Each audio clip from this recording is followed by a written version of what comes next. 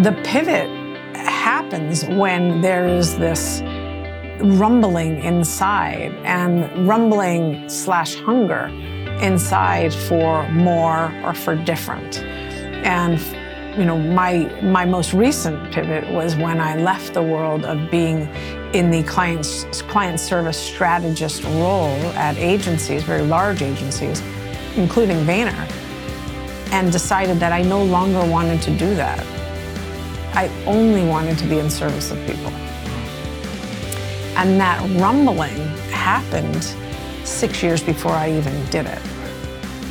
And to get to the punchline for a second, in order for me to actually make the pivot and tell Gary that I was no longer going to do what he hired me to do, I actually worked with a coach to help me really come up with the confidence I needed and to be sure that I was on the right path here, Yeah, it's always good.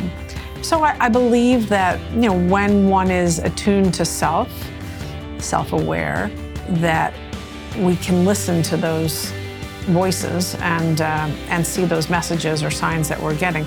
Now look, we can push those away as far as we want, just like we can push away things in relationship or bad habits or self-sabotaging behaviors. But at the end of the day, it's going to come up and jump and get you in some way, shape, or form. So I'd rather, for me, I wanted to welcome that with open arms